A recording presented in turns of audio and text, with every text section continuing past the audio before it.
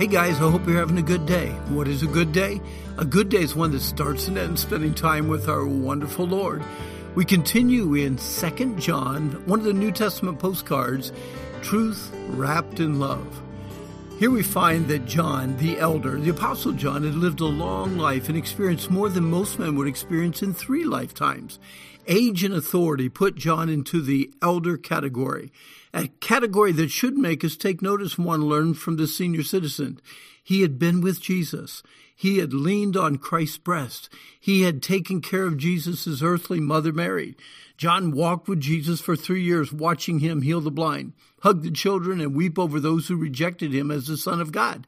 John had a life message. As a young apostle, he was wrapped up with giving the truth and love.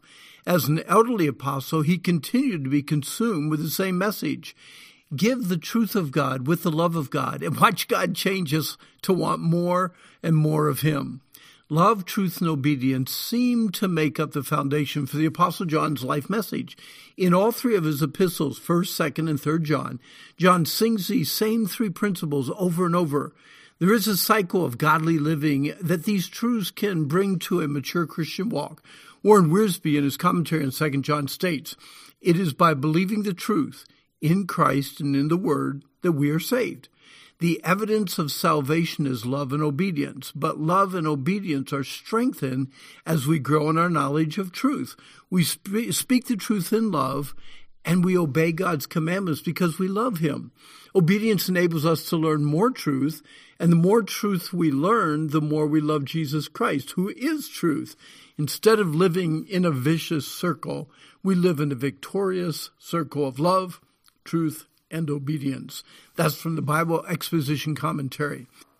Bible commentators disagree as to whether this epistle was written to an individual mom and her kids or to a local church with young converts. It is probably best to view the elect lady and her children as a local church that John did not want to personally embarrass by giving its name.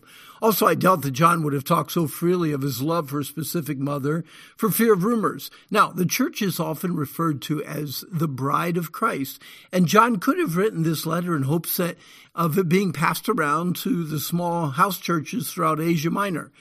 On a side note, John also wrote the final book of the Bible, Revelation, and specifically mentions the location of 7 of these local churches in that area. Do you remember them? Ephesus, Smyrna, Pergamon, Thyatira, Sardis, Philadelphia, and Laodicea.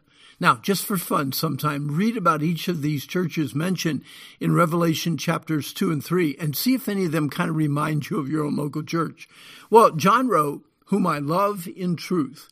There is nothing more encouraging than to know that you're loved. John, the apostle of love, wanted to emphasize his love for these Christians who are being deceived and despised by others.